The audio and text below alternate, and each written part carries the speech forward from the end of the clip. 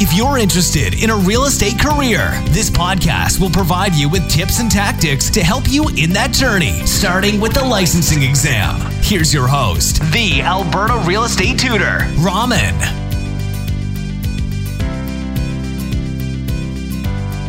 Welcome to the question of the day. Today's practice exam question is, Tina, a real estate professional, while doing research for her seller client, finds out that $350,000 is the most frequent sale price in her neighborhood. What is this number called?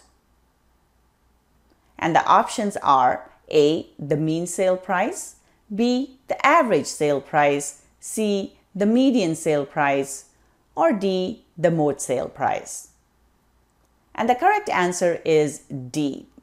The number that appears most frequently in a sequence is called the mode. So the price that shows up over and over again, so the most frequent sale price in any sequence of numbers will be called the mode sale price.